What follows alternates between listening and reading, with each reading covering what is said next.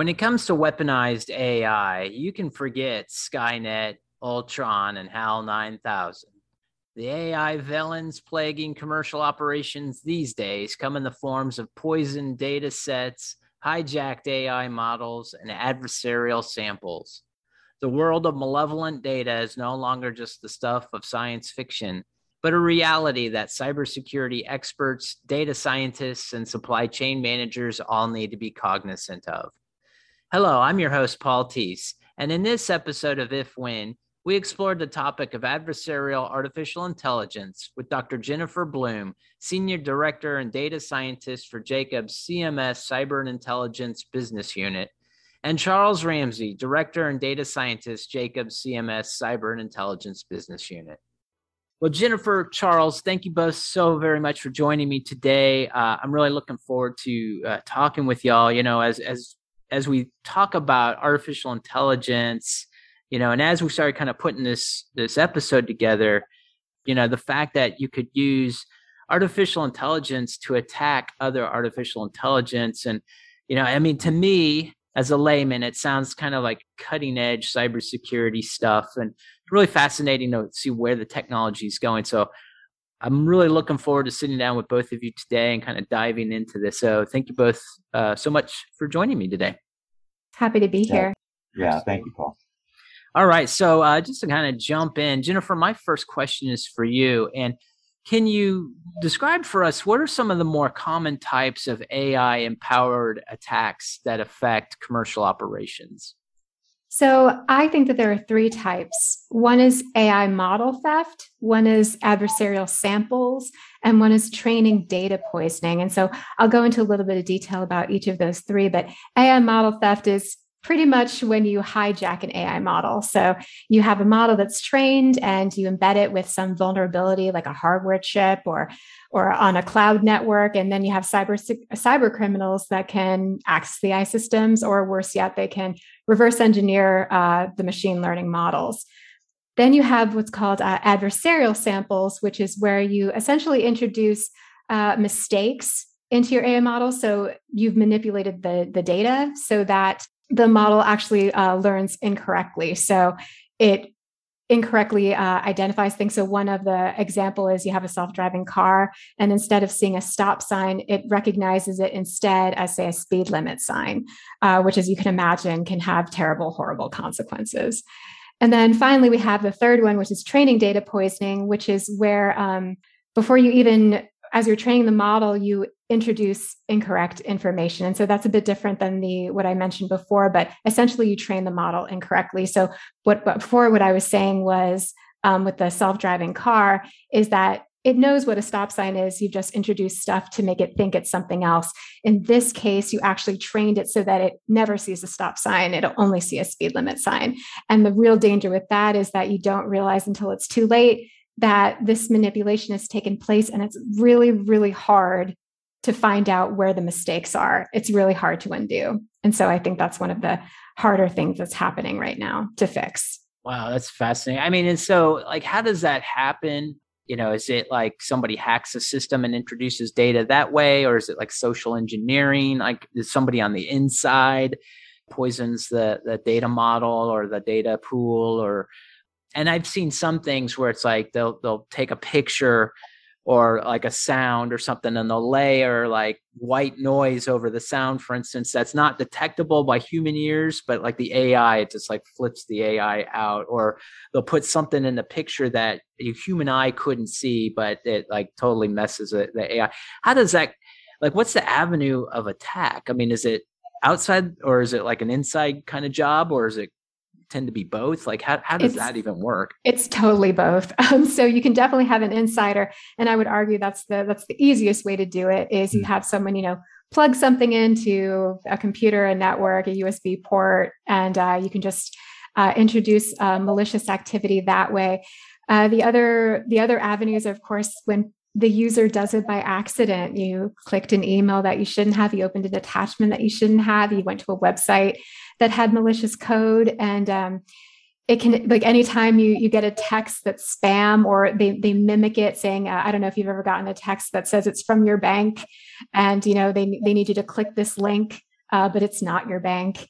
And so all of those are entry points. So I'd say from both sides, both the user accidentally being tricked, so to speak, and then having a person on the inside using actual physical devices to introduce malicious content.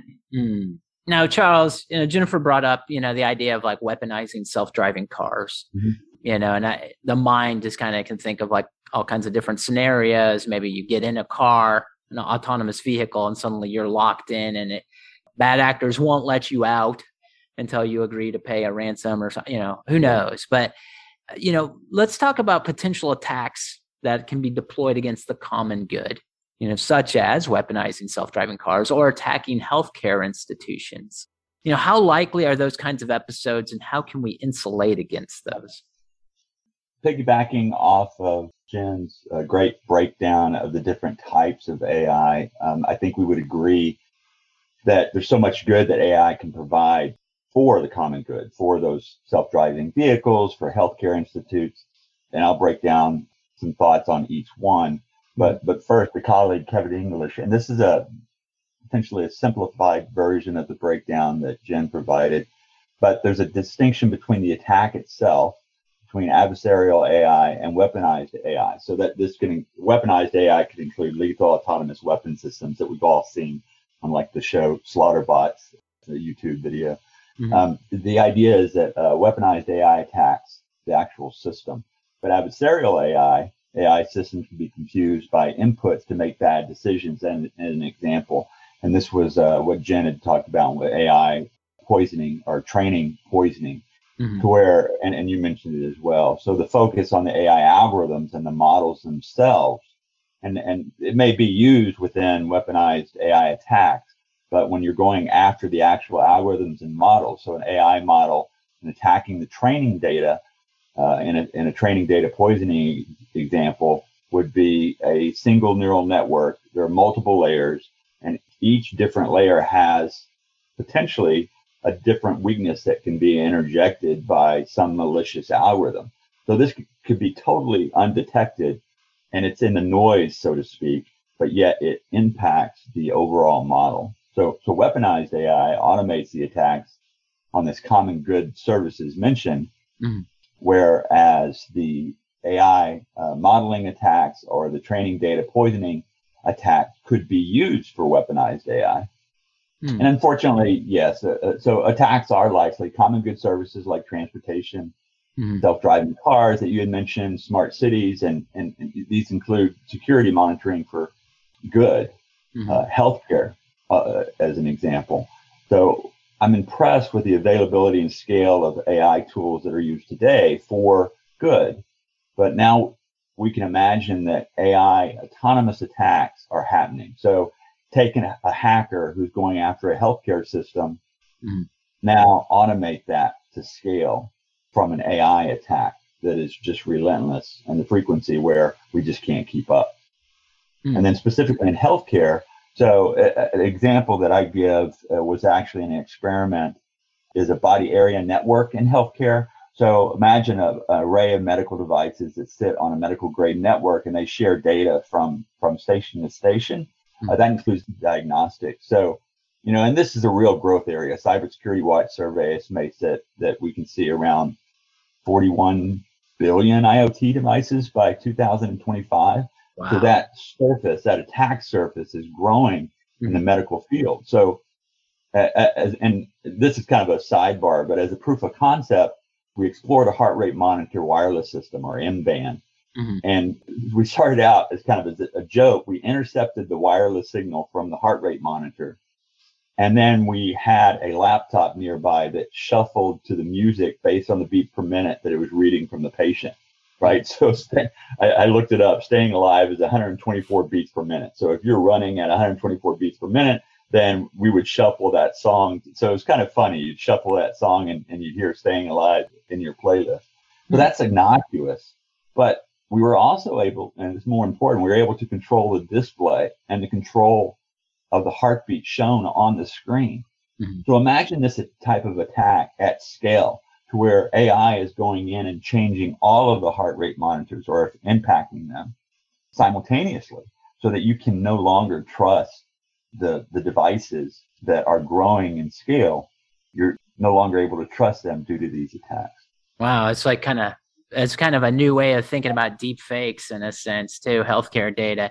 And it's amazing this idea of like emergent technology arms race, escalating arms race, because the attack surface, with the proliferation of AI, IoT devices, and then with the advances in AI, it just seems, black hat, white hat, it seems like, it's just going to continue to like exponentially grow, and like cybersecurity experts and, data scientists and all these adjacent disciplines are going to have their work cut out for them, and so Jennifer, kind of taking this kind of mindset and putting it, maybe a little more subtly in terms of like not necessarily just attacking the common good, but like attacking supply chains, right? And like maybe competitors are like doing skunk works on each other's supply chains and stuff, So can you, Jennifer, describe some of the dangers that adversarial machine learning and AI could present to an organization's supply chain? It's a lot of things, but the main one is loss of personal information, and not just the employees of said organizations, but of course, the organization's sensitive data itself. So if you had trade secrets, there's a chance that might be breached or compromised. But industries all around are suffering from just an explosion of cyber attacks, especially on the software supply chain. I think one of the most notorious instances in recent times is the hack involving SolarWinds, where they breached a software supplier's network and they planted malicious code, and it was dispensed to thousands of vendors and vendors' customers. And so once the update was installed, all the customers were affected and infected, and they were able to be breached themselves. Another danger I found is that, especially with a lot of commercial software vendors are using, not just software vendors, but a lot of commercial vendors are using open source code and third parties to achieve their results for applications. So your third-party applications for your timesheets, for your emails, collaboration platforms, file sharing. A lot of the times the end user has no insight into the security of your code that's being used. And that's definitely a backdoor for adversarial attacks, and the end user would just have no sense whatsoever that it was happening. One thing that's also I would mention in terms of supply chains is that it can definitely, Charles mentioned a lot of things in healthcare, and I just want to piggyback on that. But in terms of fraud, that's another thing that could definitely happen. So you have, say you're tracking prescriptions or you're tracking medical equipment. A lot of that could be miscalculated. I say in quotes, the computer said you have this many, but you actually have that many. You can cause a lot of disharmony between not just healthcare, but any organizations. If you had military equipment, any of those things can cause a lot of problems, especially if, say, you had soldiers on the ground that needed said equipment, but you've introduced adversarial attacks and code that would make it so that they didn't get what they needed in the time frame that they needed. So it's not that we wouldn't notice that it was happening. It's just the question of that it'd be too late. Wow. Now, Charles, how can an organization identify potential adversarial machine learning and AI pitfalls in their supply chains, and then what steps do they need to take to mitigate those dangers? Right. So identifying potential adversarial ML and AI pitfalls. So I love the example that Jen gave on SolarWinds, and that's a perfect example of attack on the supply chain, to where early on introduced deep down into a module of a module, potentially firmware. I think the malware was called Sunspot, I believe, for SolarWinds. And Log4j is a similar example to where open source Java with malware embedded within it. So from the Linux Foundation, so when software is being developed, it's compiled, so to speak, from source code, and that software is used. So Jen also mentioned open source. So imagine this is an open source module that you're used to using, but within that module, you've gotten a different copy. And so your module is using a module, is using a module, is using a module, and that last module, so it's like a butterfly wing where that impacts the code maliciously. Mm-hmm. So that's a pitfall. How can we look at each element within the supply chain and software and building AI more to the point? How can we better do that? So a couple of recommendations. One, we can take what we've learned from the cyber practices and perform zero trust audits on open source modules. Mm-hmm. So hash checking is not enough, which is what's being done today. So we can also use, which I think would be interesting, is use AI programs on themselves, on the software themselves, so that they become assistant software code auditors for us. And then there's a thing from Linux Foundation where they create and verify reproducible builds. So a build that can always produce the exact same outputs given the same inputs, so that you verify the build before you put it into production. And then the second recommendation, of course, in AI itself, cyber training, but also the processes in software development workflow. So if I'm trained to look for phishing attack as an example, but my processes are such that I'm supposed to click on a link to submit my code as just an example, then the process does not match the training. And similarly with the AI, if I'm building a model and I have these particular processes and one might break some type of cyber training that I've had, then that itself causes an issue. And then also there's government entities that are working on recommendations for AI protection. The CISA, the DHS, Cyber and Infrastructure Security Agency, mm-hmm. They have this concept of a key building block. And what that is it's software security baked in to these modules, which I think will go a long way to helping us, so that we can now trust those building blocks of, considered a software bill of materials is what I think they use, but a building block that we trust. And there's, of course, thousands in these building blocks. We now trust our build and our AI models more. And then finally, an automation of all of the above. So we continue to look for ways that AI can assist these proposed processes to mitigate potential dangers. Excellent. So Jennifer, kind of, carrying that forward a little bit, we're talking about AI as an attack, an attack technology, but, kind of picking up a little bit on what Charles was just saying there, in terms of AI as a defense technology. And so can you, Jennifer, talk a little bit about how organizations could use machine learning algorithms to help identify weaknesses and potential adversarial conditions in their supply chains? So one thing that Charles mentioned was, of course, using AI to assist us, like you just said, and that's definitely possible. The one thing I think that's very important is not so much thinking, well, what kind of how can we beat them? What kind of do we need to be faster? Do we need to be more efficient? Can we stop these things from happening? And I think what's most important is the techniques that are being used. So questions that have been asked is, how do we essentially plug up these adversarial backdoors that can be entryways to maliciously affecting our code? And one thing that technique I really liked was called mode connectivity. And without boring anyone too much, but the idea is that you pretty much look at you have two models side by side, and what it was originally designed to do was to help generalize them. So when they are trying to identify something, they can work in harmony. That was what it was initially designed to do.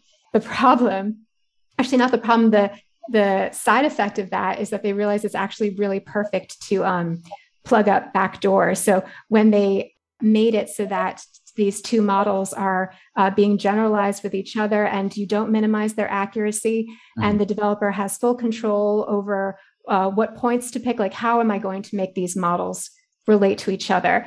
It's the developer doing that makes it very hard for a malicious actor to figure out what the developer is doing.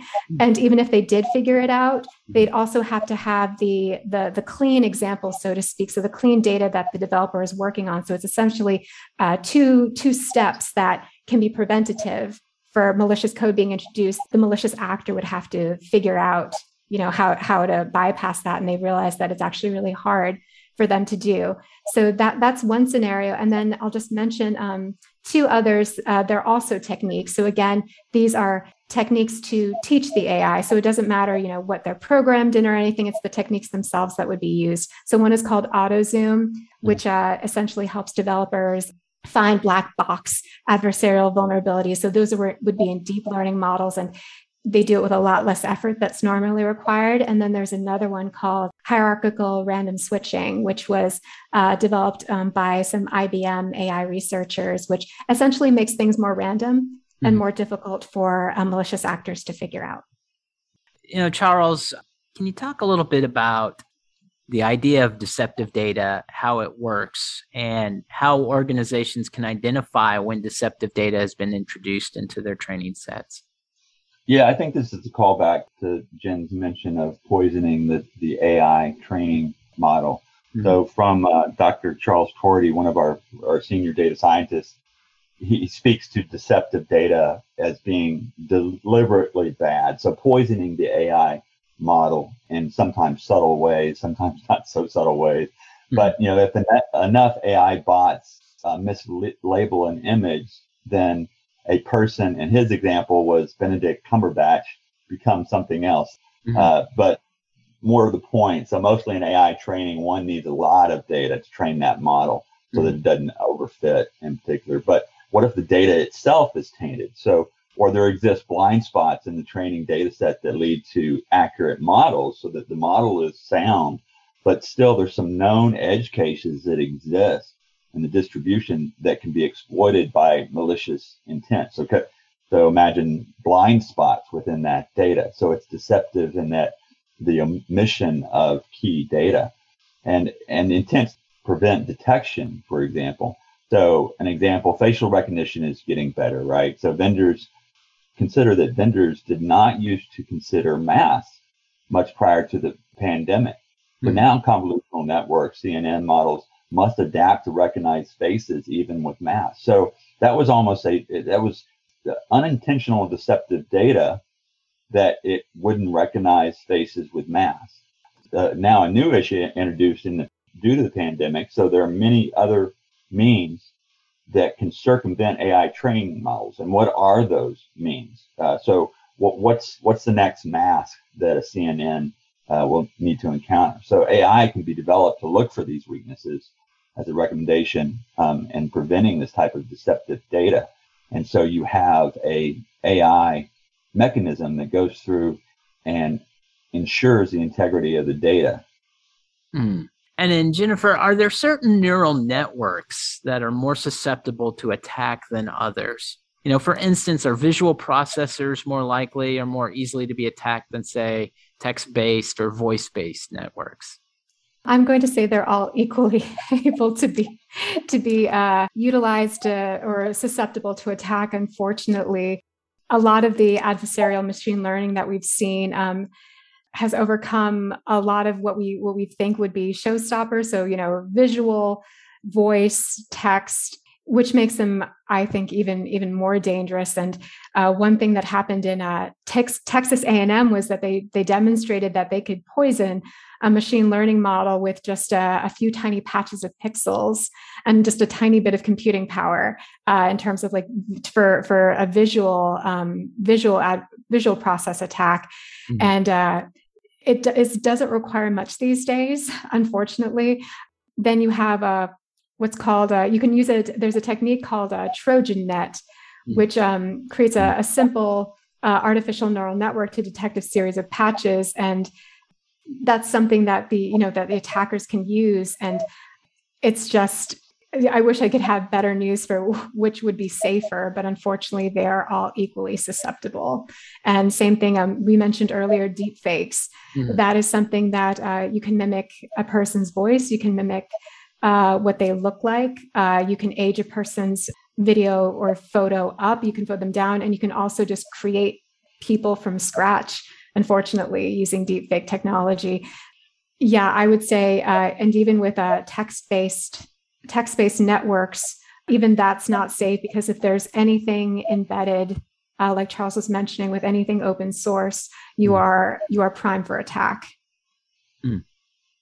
we'll shift our conversation just a little bit. Where do we go from here? And so this next question I have for both of you, I'll ask you, Charles, and then I'll ask you, Jennifer. I'm going to ask you the same questions. But so, Charles, where do you see the future of adversarial AI going?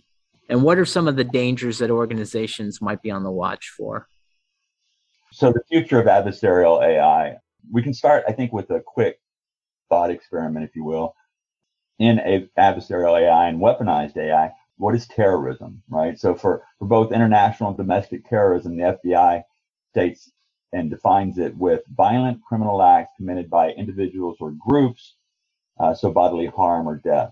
So what are some other fears that we have that adversarial AI might impact? So things like air, water, sleep, safety, Maslow's basic human needs. I didn't list them all, but so the international community has banned chemical and biological warfare after World War I, yet it still exists. And how might a criminal element use that against us at scale? So imagine adversarial AI somehow manipulating this and using this. We've read about attempts in subway systems and mass mailing. Building control systems, which are becoming more and more integrated, as I mentioned earlier, with the growth explosion of IoT, with internet exponentially. So not talking about Nest thermostats, I'm talking about things like hospital process, complicated climate control systems, more critical infrastructure from DHS, CISA. So they oversee the protection of our critical infrastructure. But how might these be exploited using adversarial AI? So AI can provide automation to these attacks. And then in a kind of a more subtler point, I don't know, I made up this term. I hope it makes sense. So autonomous social engineering. So we talked about social engineering, phishing, baiting, dumpster diving, and you receive an invoice from your colleague and you click on it, and then more information is gleaned. But what if that were autonomous? So imagine adversarial AI where you can't differentiate a machine from a person. And we're seeing attempts of this, like when you get spam calls or you get robots online. But imagine with the combination of deep fakes and the more accurate models and autonomous AI applied to social engineering so that you become an exploited target. So I see that in adversarial AI in the future. I also see this thing I kind of made up called bias juking.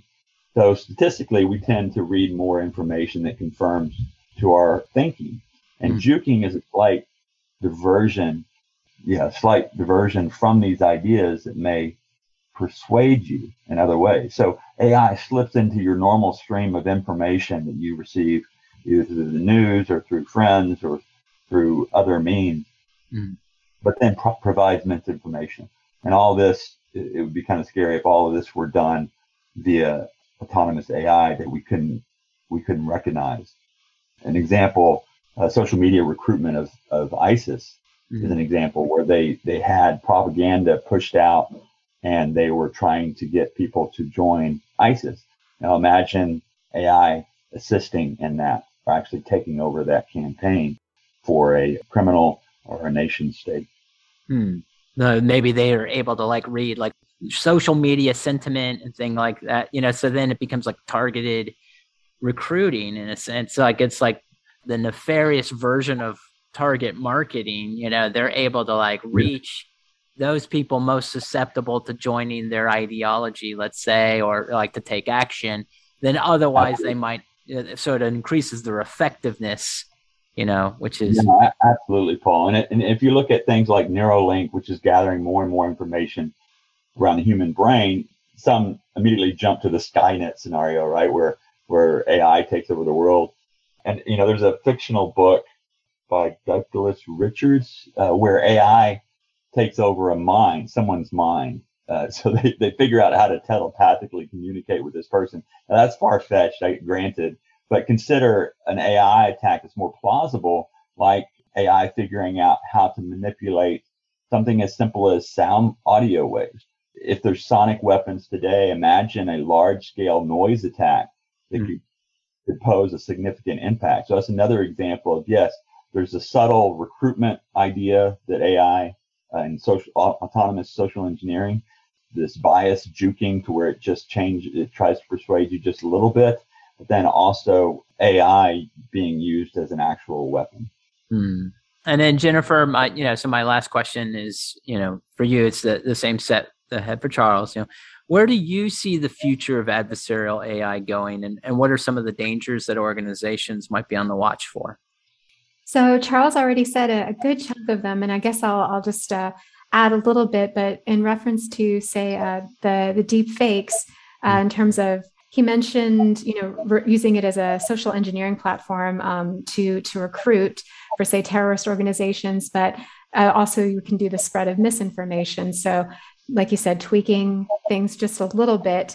I mentioned fraud that could happen. So on a very small scale, of course, you can pretend that a dead person is still alive. You can keep saying that someone works for you, and actually you can make up your own company and say that there are 200 people that work for you, but none of them exist.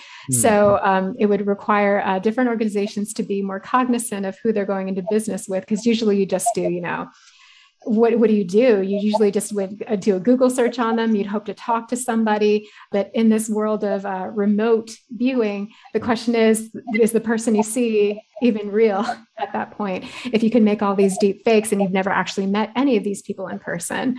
So that I think is a scary notion on the fraud front. But I would also like to say that one thing I thought was fascinating was I was able to have the fortunate experience to talk with someone who was in the entertainment industry.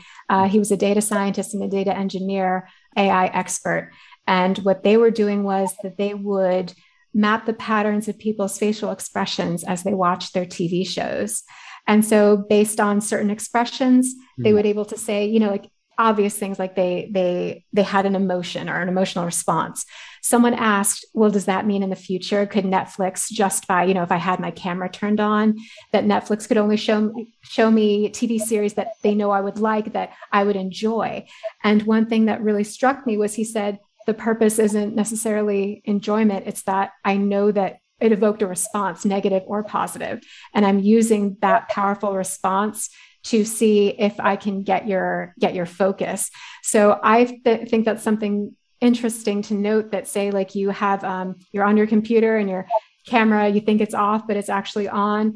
And malicious code is actually studying your expressions. So this goes beyond just looking at, your social media feed and looking at the text and trying to do a sentence. This is actually looking to see, are your pupils dilating when you are looking at certain images? So it can get an even greater detailed understanding of what provokes a response, negative or positive, because both could be used maliciously, depending. Wow. Yeah. And I mean, we generate so much data, in our daily living. I mean, and it's just only a matter of time where it's like everything we do is trackable and watchable and, discoverable or whatever. So, I mean, yeah, it's pretty fascinating. And then it's like, it becomes like, what do you trust? I mean, that whole idea of trust and, in the media and stuff like that, obviously has been part of the national conversation for a couple of years now, but, science fiction writers have probably been kind of forecasting it for quite some time. I mean, how do you kind of thread the needle in terms of like your day-to-day reality when like so much information, like you're alluding to, Jen, could be misinformation, or you could just be being led in certain ways because things that are much more powerful and discernible than you are able to see how you react to things and adjust accordingly. And then, you extrapolate that ideas of like the metaverse now, this kind I was going to mention that. Yes. Yeah, this consensual universe, digital universe, we're going to all participate in. It's like, oh my goodness. I mean, it's like, it's a Pandora's box, of like, who knows? Anyway, I guess that's neither here nor there. That's a whole other discussion, but yeah, so it's obviously we're just starting to really understand the dangers and the opportunities that all of this kind of technology affords us. And so, well, I really appreciate sitting down with both of you, Jennifer and Charles, today to talk about this idea of adversarial AI. Obviously, there's going to be a lot more to be said in the days ahead, but really appreciate you both for your expertise and your insights. So thank you so much. Thank you. This has been great. Yeah, thanks, Paul. Thanks for the invite.